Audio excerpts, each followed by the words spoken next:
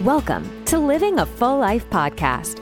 Join us as we explore health topics that encourage raising healthy children, living a healthy life, and living the best life possible. Now, here's your host.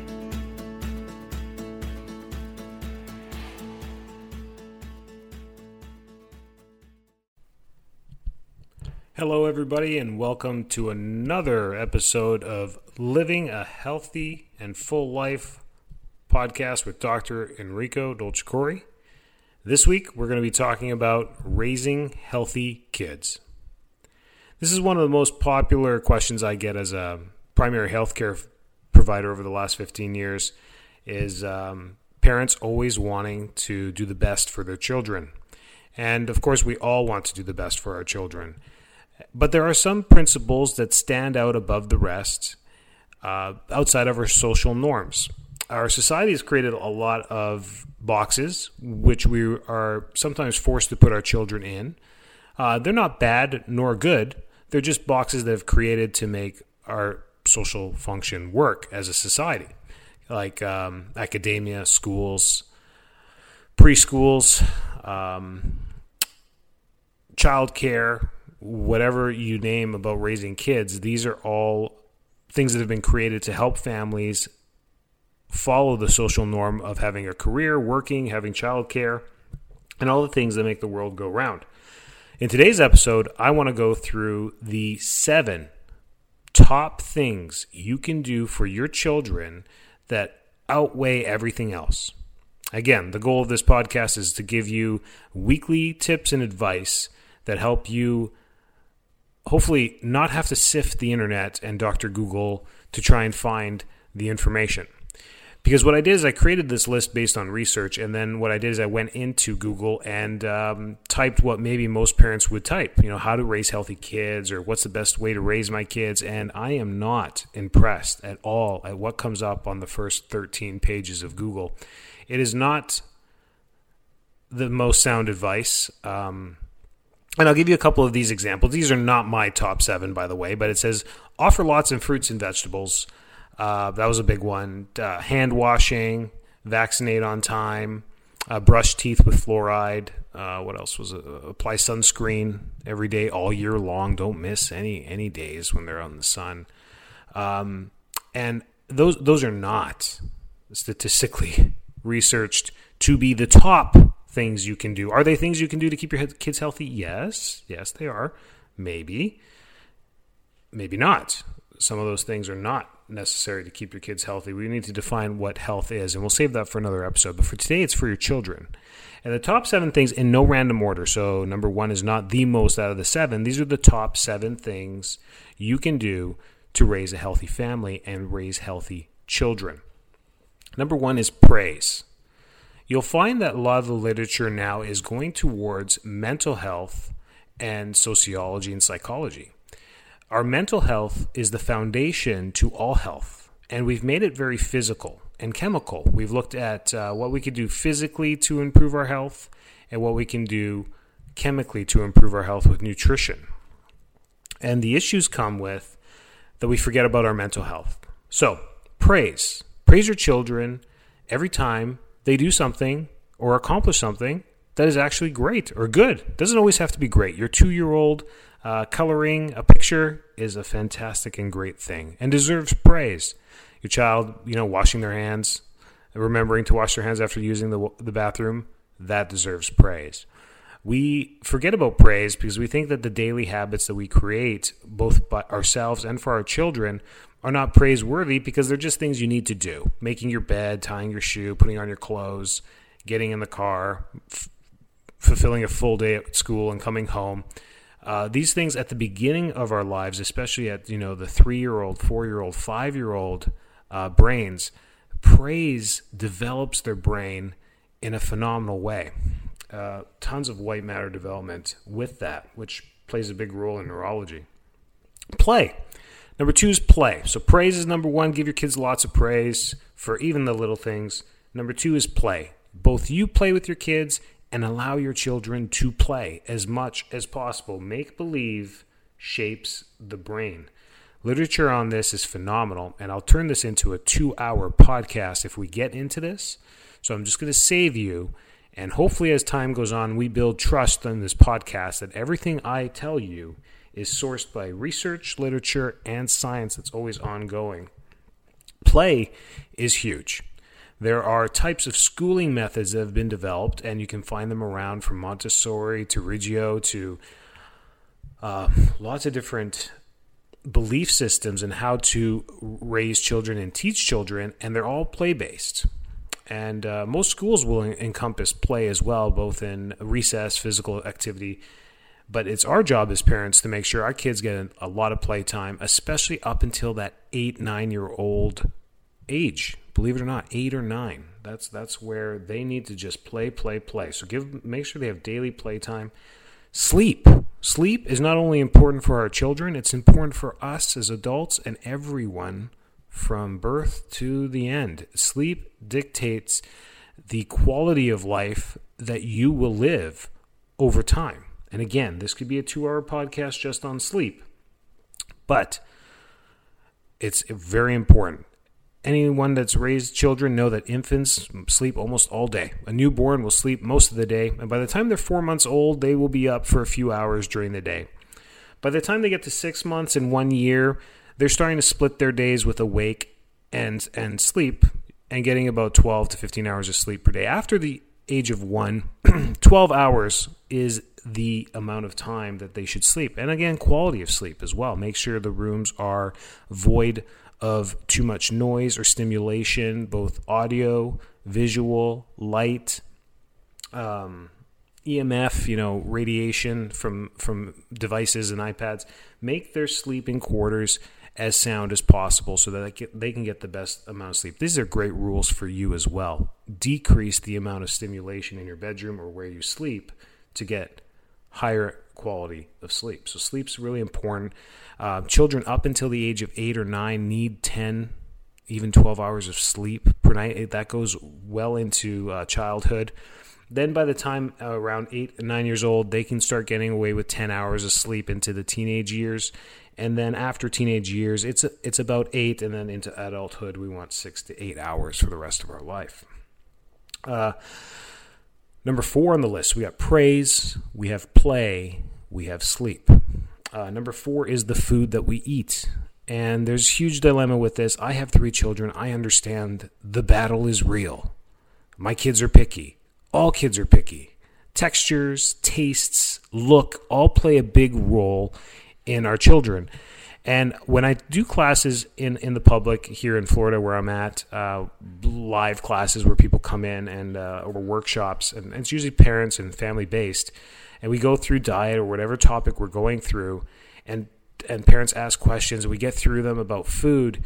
At the end, I look at the parent, and I try not to be mean, but I do come across as mean as, an Italian-looking guy with a beard and yada, yada, yada. But the thing is I tell them, where did your child learn about Pop-Tarts? Whose fault is that? Or cereal? Or candy for breakfast? Which sugar is inundated in our breakfasts as far as cereal, breads, sugars, cakes, pancakes, muffins. It's ridiculous how much sugar we feed the culture just through breakfast to start their day and make them addicted to food. Another podcast for another time. But food, whose fault is it? It's our job as the gatekeepers, as parents, to really preserve what food is, and it starts at a very young age. Whole foods, fruits, vegetables, and meats is how you start the diet. We have a fun rule in our practice. Food before 1 is just for fun. As long as it's a good breastfeeding relationship, breast milk is the number 1 food and should be the only food up until 6 months of age. 12 if you can. Most cultures go to 3 years on average around the world. America average is 3.5 months. And for many different reasons, we'll get into that. Maybe that's a great podcast for another time. Breastfeeding, we'll get my wife, Dr. Christine Hafer, to do that, as my experience with that is nilch.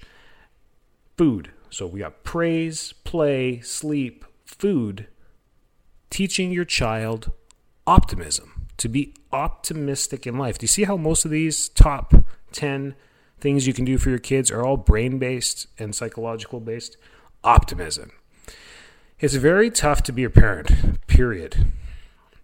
And working career and life and stress can get to us, and it makes us pessimistic and resentful about different things, about the car not working, about our finances, about the noise, the clutter, the pickups, the drop-offs, the foods. Raising a family is not easy, and we can become pessimistic as well. Remember, these young eyes are watching everything that you do, so sitting down and teaching optimism is a great thing. And a great way to do this is to ask your child, what do you think? ... About whatever it is you want to talk about. What do you think will happen? ... What do you think we could create? ... And let the child's optimism guide them into whatever it is there. That's a lifelong thing. Always instill optimism into your children. Emotional intelligence is, I had to add it into the top 7 because of just the literature that's out there and the evidence that's out there about being emotionally intelligent. However, in our society here in North America, us as adults need to work on ourselves and our emotional intelligence before we can really pass that on to our children. So, number 6 is actually for you. Make sure your emotional intelligence is always inclining. And this stops by taking time for yourself and reflecting on why you feel the way that you feel in every moment.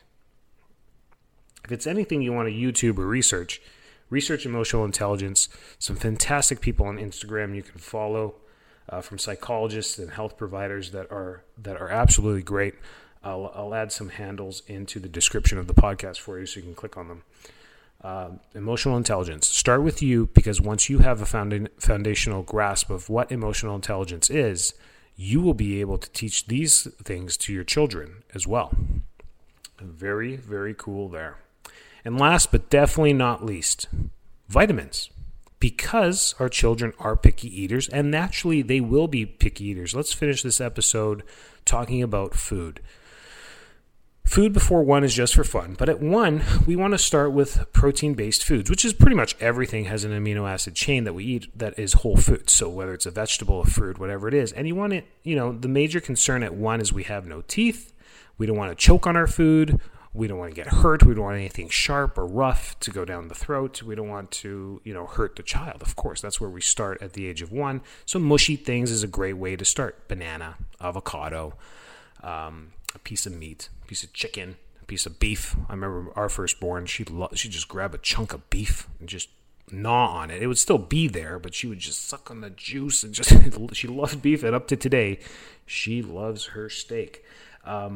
And then you can see the textures between your kids as well. But you start with the mushy stuff. Avocado is usually a big hit.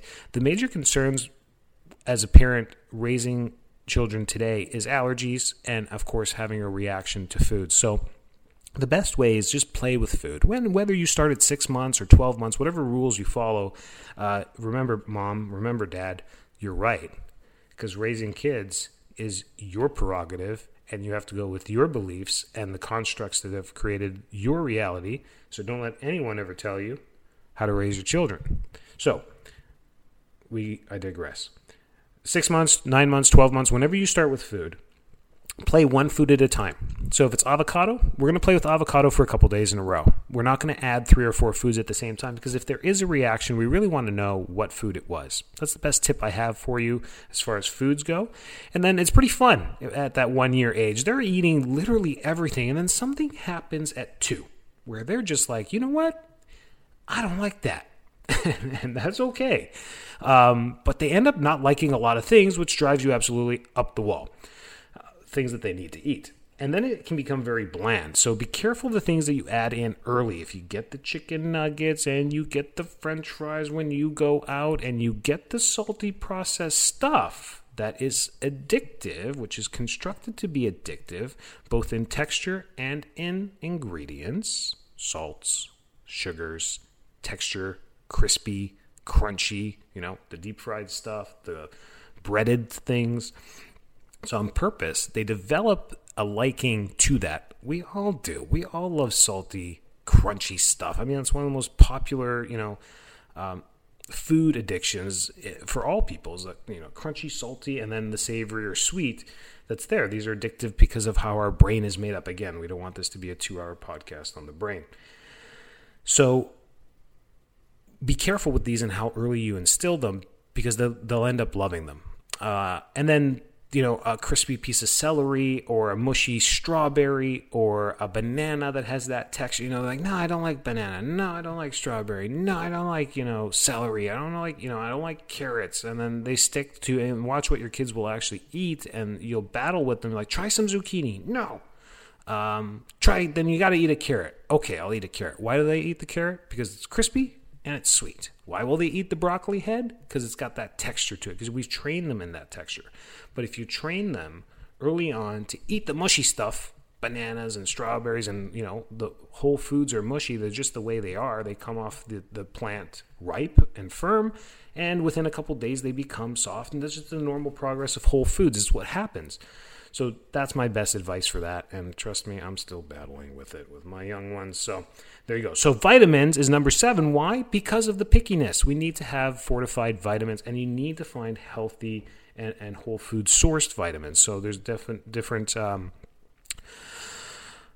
brands that we recommend. And again, I'll put that in the description for you so you can check that out later. But vitamins, vitamin D, virtually everyone is slightly deficient. The medical range is 30 to 70. That's what they say is a normal range. Anything under 30 becomes medically deficient, where they may actually give you a prescription for vitamin D, a high dose prescription. The vital range, which we look at as natural healthcare providers, is 50 to 70, which when you look at that range, almost everyone is down in the 30s and 40s. Everyone needs to take vitamin D. Your children, the rule is 5,000 IUs per day for everyone. But as we get down to those younger ages, 1-year-old, 2-year-old, 3-year-old, 4-year-old, I would just escalate from 1,000 to 4,000 based on age. So if they're 1-year-old, 1,000. If they're 3-year-old, 3,000. If they're 4-year-old, 4,000. It's actually based off weight, but that gets complicated. And that general rule of 1,000 IUs per day based on age is great, up to 5,000 IUs per day. And you'll maintain a healthy range there. Omegas. Omegas are a necessity for building blocks in the body. DHA-based for children, EPA-based for adults. We're talking about children today, so a DHA-based, and usually fish is the best source. Krill, small fish, clean sourced omega-3. That should be a daily vitamin as well. And a multi. If you truly have picky eaters, a multivitamin plays a big role. Make sure they're pediatric-based because the dosages will be lower. And these are just simple rules you can play in to your diet to fortify it and raise healthy kids. So again, let's go through that list, 1 through 7. Praise is number 1. Play with your kids. Sleep, a sound, peaceful sleep every night. Food, focus on food and teach good habits when it comes to food. Kids do not need to finish their plate. Kids do not have to drink that glass of milk before they leave the table. Kids do not have to, they have to learn how to listen to their body and learn how to try all new foods. Optimism, instill optimism into your children. Emotional intelligence, work on yours and teach your children about emotional intelligence. Kindness goes a long way. And vitamins, vitamin D, omega-3, multivitamin. I wish you all a great week. Take care, be healthy, and catch you next time. Thanks so much for tuning into this episode of Living a Full Life podcast. If you're enjoying the show, please feel free to rate, subscribe, and leave a review wherever you listen to your podcasts. That helps others find the show, and we greatly appreciate it. Thanks again for tuning in, and we'll catch you in the next episode.